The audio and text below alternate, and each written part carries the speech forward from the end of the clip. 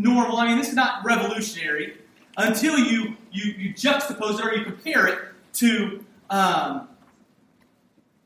earthly kings and other religions. If you think about earthly kings, many of them, dictators, monarchs, their throne or their monarch, their nation, their control is dependent upon the subjects being nervous, being anxious, being worrisome. If you're worried about where your food's coming, you're gonna look to try and make happy the monarch, the person that feeds you. And so they're dependent, their throne is dependent upon the nation, the people, the culture being worrisome, being anxious. Not only with earthly kings, but every other world religion. You do your best, you do your best, you do your best, you do your best. And then at the end of your life, maybe, just maybe, you can appease a God, a little g God, into letting you into the afterlife, whatever that looks like. And it's in the context of that, backdrop of that Jesus steps on the scene of human history and says, don't be anxious, don't be anxious, don't be anxious. My throne is firm. It is not dependent upon you. It is not dependent upon your allegiance even, although he desires it. But it's not, his throne is firm. So in that context, he can say, don't be anxious. Don't be anxious. Don't be anxious. We saw that last week, and as this series on worry, I kind of had it mapped out, but then I got to home group last Sunday night. Shameless plug for a home group. If you're not in one, you should be. Find one, plug in. They're awesome. But we got to home group and we started talking about worry. What does worry look like in our lives? What does worry look like in the context of your family? And it was interesting because many actually it was unanimous. All of us, one of the big things that we worried about were future events. I mean, and most of them not grounded in reality at all. I mean, there were things that will probably, most likely never happen, and yet we're worried about trials, tribulations that are in the future. And the question that I kind of ran through my mind throughout the week was number one, why are we worried about future trials, future tribulations? And I think the answer is pretty easy about that because none of us wants to walk through it. I mean, it's difficult. It hurts.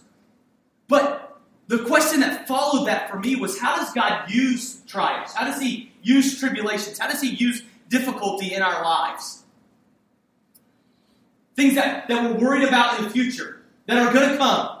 How does he use those in our life? And so that's what I want to look at this morning. How does God use trials, use tribulations, use difficulty in our life? Because all of us know, some of you, this is not theoretical at all. I mean, you are in a tough time. And if you're not, all of us know that we either just came out of one or there is one that is warming up in the Pacific Ocean. The storm is headed your way. The wave of tribulation, the wave of difficulty is headed towards your life. All of us live in that reality. We live in this in-between time between Jesus coming, destroying, defeating death once and for all, and yet he has not consummated that with his return. He has not finished the battle. And so we live in the time in between, the difficulty in between, the tribulation and the trials in between, because we are infected and affected by sin. And so what are we doing? What is God up to in this time, in this gap of trials and tribulations? That's what we're going to look at this morning in James chapter 1. While you're turning there, a little background. James was written by a guy named James. I know it's original. The book title was written by a guy named James, and his half-brother was who? Jesus. Jesus was his half-brother. Now, I don't know about you, but it would take a lot, a whole lot, for my brother to convince me that he was God in the flesh. All right, think about your sibling. Your scrawny little brother. Or maybe your overbearing older brother. I mean, what would it take? What would it take for your brother, your sibling, to convince you that he was God? I mean, for me, I would be going, Jesus, I saw you put on your sandals this morning. I saw you put your cloak on. And you think you're God? You have lost it, man. You are from Nazareth, just like me. And so for much of his life, James said, it is hogwash. No way. God in the flesh, come on, man. You're giving the family a bad name. Would you just be quiet already? But then two things happened. And I think it would be the only two things that could convince me that my brother, my sibling, was God in the flesh. Number one, he died a brutal public death. And then number two, 3 days later, he rose from the grave. That's what it took to convince James. So if you're sitting here this morning, you're going, this whole Christianity thing, I'm not convinced, I'm not so sure. You've got to answer the question, what do you do with James? What do you do with his brother? Because after his death and after his resurrection, James was all in. He was the leader of the church in Jerusalem, probably the most persecuted church in all of the known world at the time. He was the leader of it. He ended up giving his life, brutally giving his life, for the gospel that he preached. And for the Lord that he served, his brother. So you got to do something with James. If you're here this morning and you're going, I don't understand. I'm not sure I get it. I'm not sure I buy this whole thing. You got to do something with his brother. That's just a side note. I wouldn't even expect him to say that. We got to jump in or we'll be here all day. James, starting in verse 1 of chapter 1, James, a servant of God and of the Lord Jesus Christ. So he calls his own brother Lord. To the 12 tribes in the dispersion, greetings. Next verse. Count it all joy, my brothers, when you meet trials of various kinds. I love this. I love this because you're sitting here this morning and you're going, what is James talking about? What does he mean by various trials? I mean, I'm having a hard time at work. Work is a trial for me every day. That falls under various trials.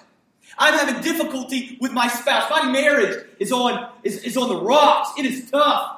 That's various trials. My kid has lost it. He has gone nuts. That is a various trial. You have a trial in your life. I don't know what it is, but you know exactly what it is today. Or you know what it was. Or a trial is going to come in. You're going to show up at the doctor's office and bad news.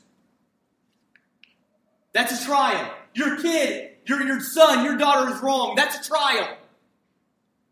And James says, various trials, whatever those may be, various kinds, they're all included. It's all encompassing. There is no getting out of this. Those trials should be counted as joy. So you're here this morning and you got bad news at the doctor. Your son, your daughter has lost it.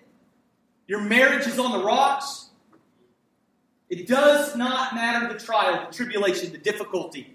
It is covered in the various kinds. And then the instruction, the admonition, indeed the command, if you know Christ this morning, is you are to count that difficult circumstance, situation, trial, as joy. Why would we do that? He answers it right after that. For you know that the testing of your faith, and I love this, because we all know when trials come, when difficulties come, when tribulations come, it tests our faith. Our faith is on trial, right? And so he says the testing of your faith produces something. It produces steadfastness. Your Bible may say perseverance. I kind of like that better. The trial that you're in, the difficulty that you're in, the hardship that you're facing, or that you will face, or that you have faced, if you will stick to it, if you will stay in it, if you will not bail, produces something. It produces perseverance, steadfastness in the believer. Next verse. And let steadfastness have its full effect. Your Bible, I want to make sure I say this right. Your Bible may say, finish its work. let perseverance finish its work, have its full effect, be completed in your life. And that's James' main point. He says difficulties are a reality. It's not an if, it's a when. And if you will stay with it, if you will persevere, if you will remain steadfast, you will walk through it, the result is that you will be mature, that you will look more like Christ. And so the admonition, the encouragement, the command is, stay with it, walk through it, let steadfastness, let perseverance finish its work in your life. And when we're on the other side, God will have created in us a maturity, a Christ-likeness that He could not have worked in our lives, that He could not have molded into our life without the difficulty and without the trial and without the tribulation.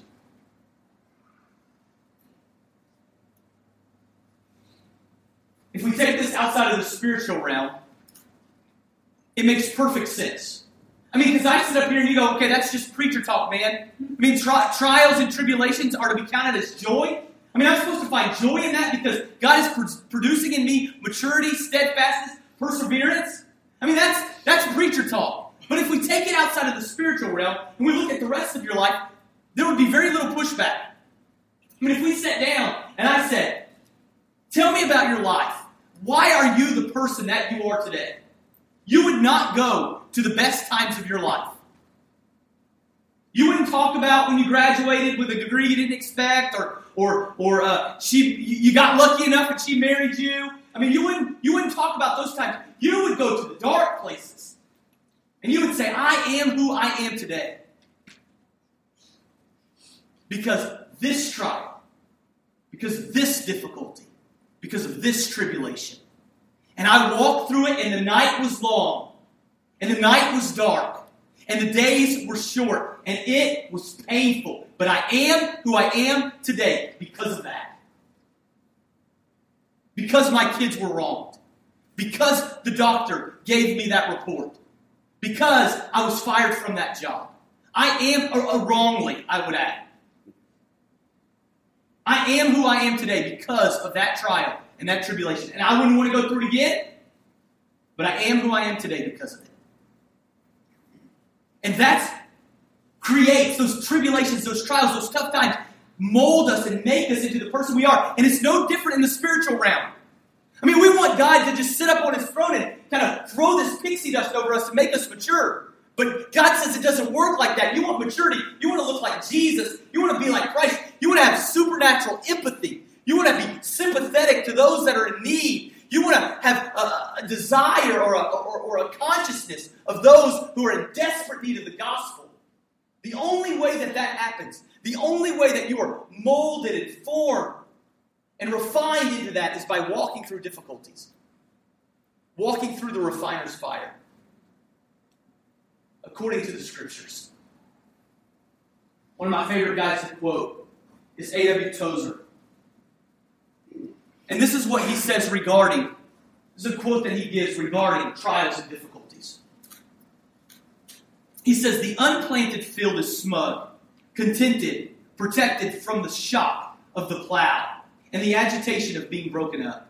As a field, as it lies year after year, becomes a familiar landmark to the crow and the blue jay. Safe and undisturbed, it sprawls lazily in the sunshine, the picture of sleepy contentment. And you and I want the quote to end there. I mean, I'm content with no difficulties. I'm content not having that wave roll over my life. I'm content without the difficulties, the trials, and the tribulations. But that's not reality. And so, the quote continues. But it, the field, is paying a terrible price for its tranquility. Never does it see the miracle of growth. Never does it feel the motions of mounting life, nor see the wonders of bursting seed, nor the beauty of ripening grain. Fruit it can never know, because it is afraid of the plow and being broken up. In direct opposite of this, the cultivated field has yielded itself to the adventure of living, The protecting fence has opened to admit the plow, and the plow has come, as plows always come, practical, cruel, businesslike, and in a hurry. Peace has been shattered by the shouting farmer and the rattle of machinery. The field has felt the travail of change. It has been upset, turned over, bruised, and broken. But its rewards come hard upon its labors. The seed shoots into the daylight, its miracle of life, curious, exploring the new world above it. All over the field, the hand of God is at work in the age-old and ever-renewed service of creation. New things are born to grow, mature, and consummate the grand prophecy latent in the seed when it entered the ground. And then he closes with my favorite part of the quote. Nature's wonders follow the plow.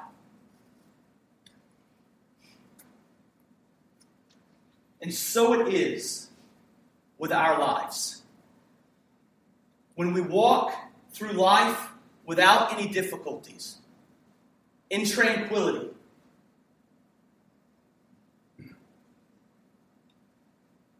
it may be easy, but it is not producing in your life Christ-likeness. It is only when trials come and disrupt and disturb your life that you are molded, refined, and made into the image of the Son. It only happens through difficulty. James continues. If any one of you lacks wisdom, let him ask God, who gives generously to all without reproach, and it will be given to him. I love this. He says, look, you're in a difficult situation and you don't understand, you're worried about it, and you don't know what's going on. James tells us to ask God for wisdom, and all wisdom is asking God to see it from heaven's perspective. God, I don't know what you're doing in this situation. I don't know what you're doing with my spouse. I don't know what you're doing with my kids. But God, I pray that I would see it. My desire is that I would see it from heaven's perspective, that I would see it from your point of view. I didn't expect to get that news from the doctor. And Father, I am worried about it. But Father, I pray that you would give me wisdom. I would see it from your perspective. And then he continues. And when we ask him that, it says that he gives it generously, I would add. But let him ask in faith with no doubting. For the one who doubts is like a wave of the sea that is driven and tossed by the wind. And I think this may have been like a jab at Peter. You remember Peter walking on the water? They probably made fun of him forever. That was a good jab. Next. And he was like, brothers, y'all didn't get out of the boat. But anyway, next verse. For that person must not suppose that he will receive anything from the Lord. He is a double-minded man, unstable in all his ways. And when I read this, I said, God, what in the world are you teaching us here? I mean, in the previous verse, you said, if we lack wisdom, if we worry, if we don't understand, to ask and you'll give generously. But then underneath you say, if we're worried, if we lack understanding, if we lack faith, then don't ask. So God, what are you teaching us here? Here's what I think. Our prayer should be in that situation. Father, when I'm walking through a difficulty, walking through a trial and a tribulation, and I want perseverance to do its work, and I don't understand what's going on, Father, grant me wisdom, increase my faith, kill my doubts. Father, grant me wisdom. I want to see this problem, this difficulty, this tribulation from your perspective. Grant me wisdom and kill my doubts.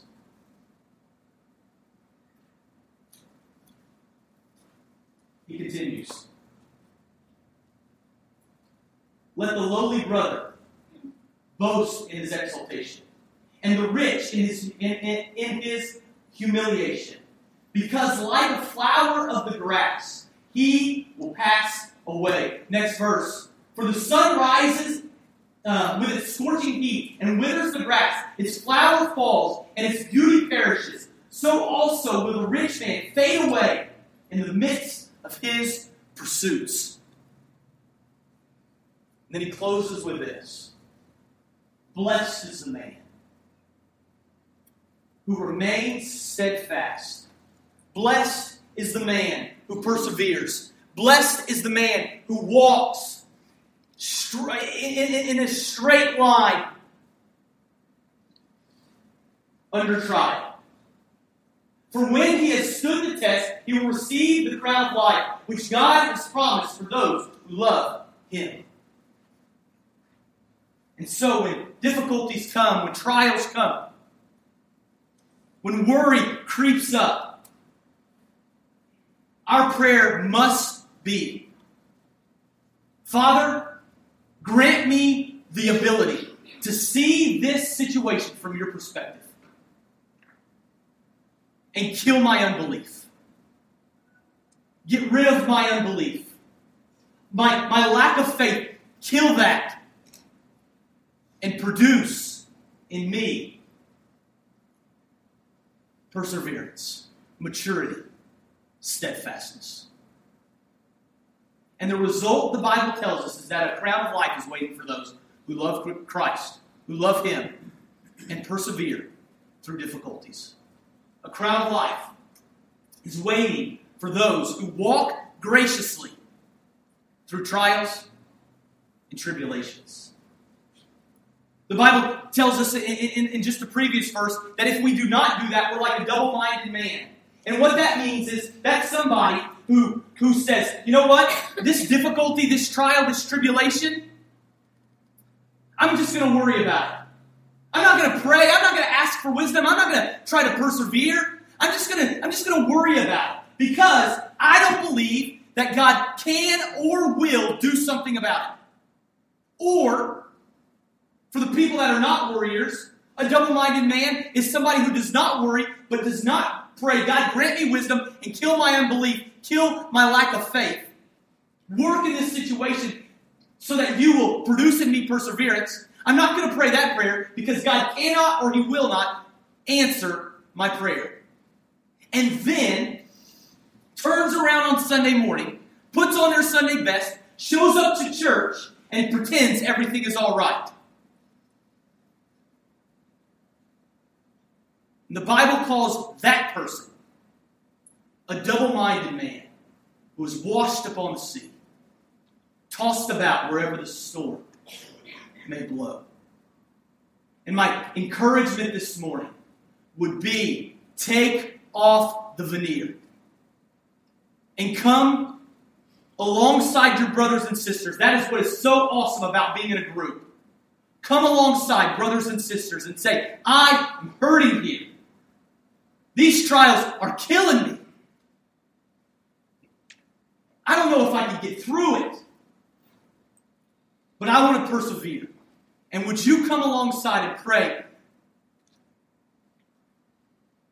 with me for steadfastness, for joy in the journey?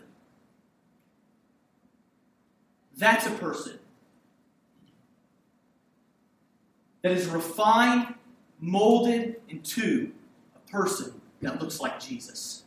That is refined into the image of his Son. When Mary Jo was 7, 8 years old, she doesn't remember exactly.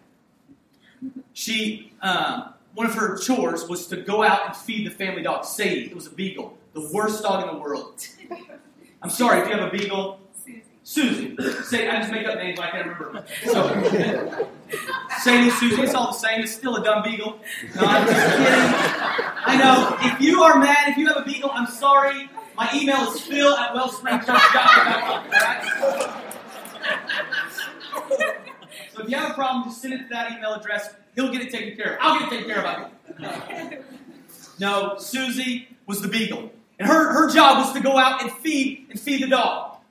And so this particular day, got the food, went out, bent down to feed the dog, and Susie, this beagle, jumps up and bites her in the face.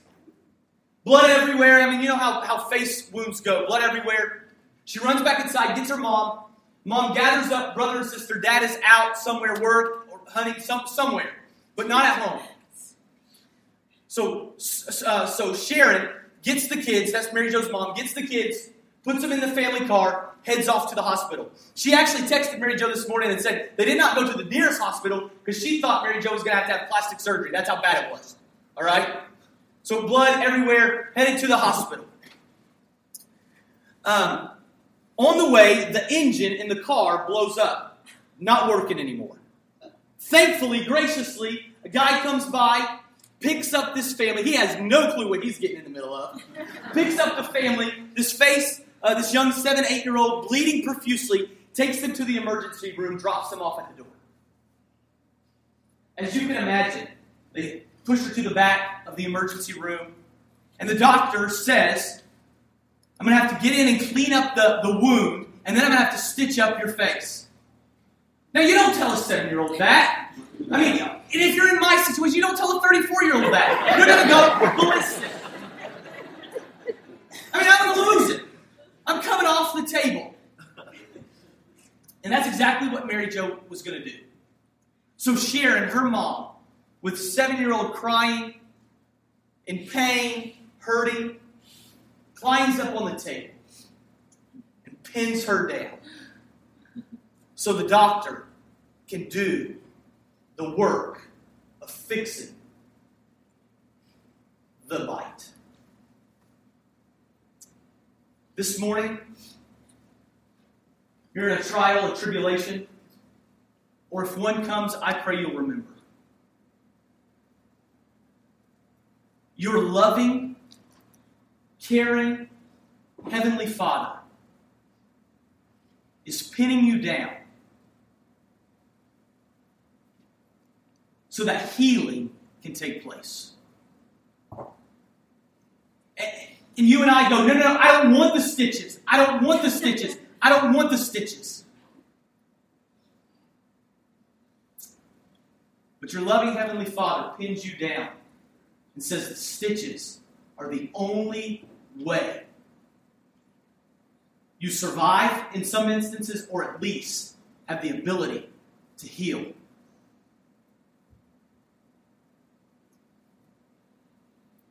And so in the difficulties, the trials, your loving Heavenly Father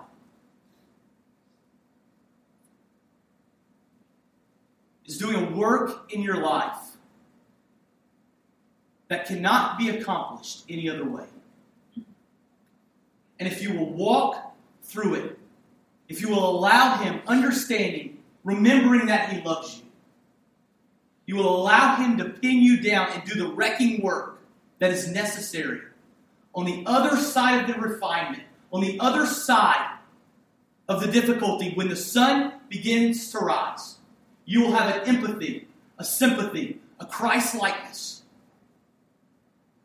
that you would have never gotten any other way. I grew up in a culture that was almost 50-50 African American and white. And so it was a multicultural city that I grew up in Hampton, Virginia. And I went to a Christian school there in high school. And my senior year in high school, in our Bible class, one of the things that they taught us was about the early church in America. The African American early church, because there was a large part of our culture, and I think it was necessary, it was awesome to learn about the early African American church in America. And then they would also teach us about the early white church in America. Well, the guy that taught was a guy named Reverend or Pastor Gary Ham. And he happened to be a good friend of our family. And Pastor Ham was the one that was responsible for teaching us about the early African American church in the United States. And I'll never forget one of the things that he told us. He said, in the early days of our nation, when slavery and its oppression was at its greatest, at its strongest, the only respite that these slaves, and even those that were free, the only respite that they had all week was Sunday morning when they would gather for worship. And that's why even today, their worship services will go on and on and on. Kind of like what Phil was talking about. It was their only respite, their only sanctuary from the difficulties of this life. He talked about, in that context, in their worship services, most, if not all the people there were illiterate, uneducated, including the pastor.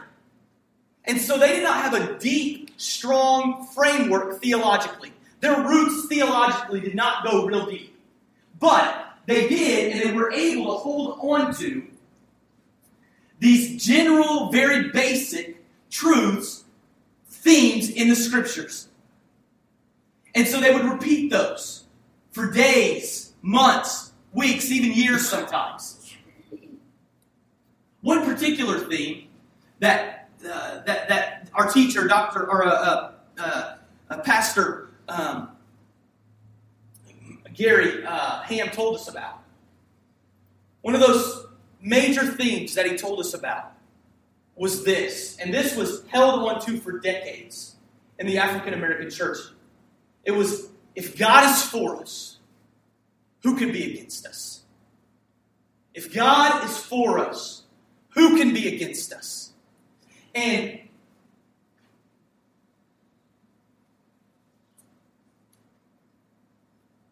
that is all that we're saying this morning. This theme, this chant, this song would start in generic or general, specific, one-on-one conversations. If God is for us, who can be against us? And it would begin to grow. The chants would get louder until, after a few minutes, the entire congregation is singing, shouting, chanting. If God is for us, who can be against us? If God is for us, justice will be served. If God is for us, He will intervene. If God is for us, we will see our way through this. If God is for us, the trial will come to an end. If God is for us, the tribulation will come to an end. If God is for us, who can be against us? They would chant this over and over, week after week, year after year, decade after decade. Understanding and knowing that their loving Heavenly Father, who desires good for them, who longs for them to be prosperous, who longs for them to look like Christ, would one day intervene. And that is all we're saying this morning. In your trial, in your tribulation, walk through it. Persevere. See it through to the end. Because your loving Heavenly Father is for you this morning. And that is why we can sing, "Me no worry, me no fret." God has never and will never fail us yet. Let's pray. Father, you're for us. You love us. You have intervened on our behalf. And Father, the proof of your love is in our trials. The proof that you love us is in the difficulties. And so, Father, may we persevere. May we see it through to the end. And on the other side, have a maturity, a Christ-likeness, an empathy, a sympathy that we could never have for our brothers and sisters without going through the difficulty. And it's in that we pray.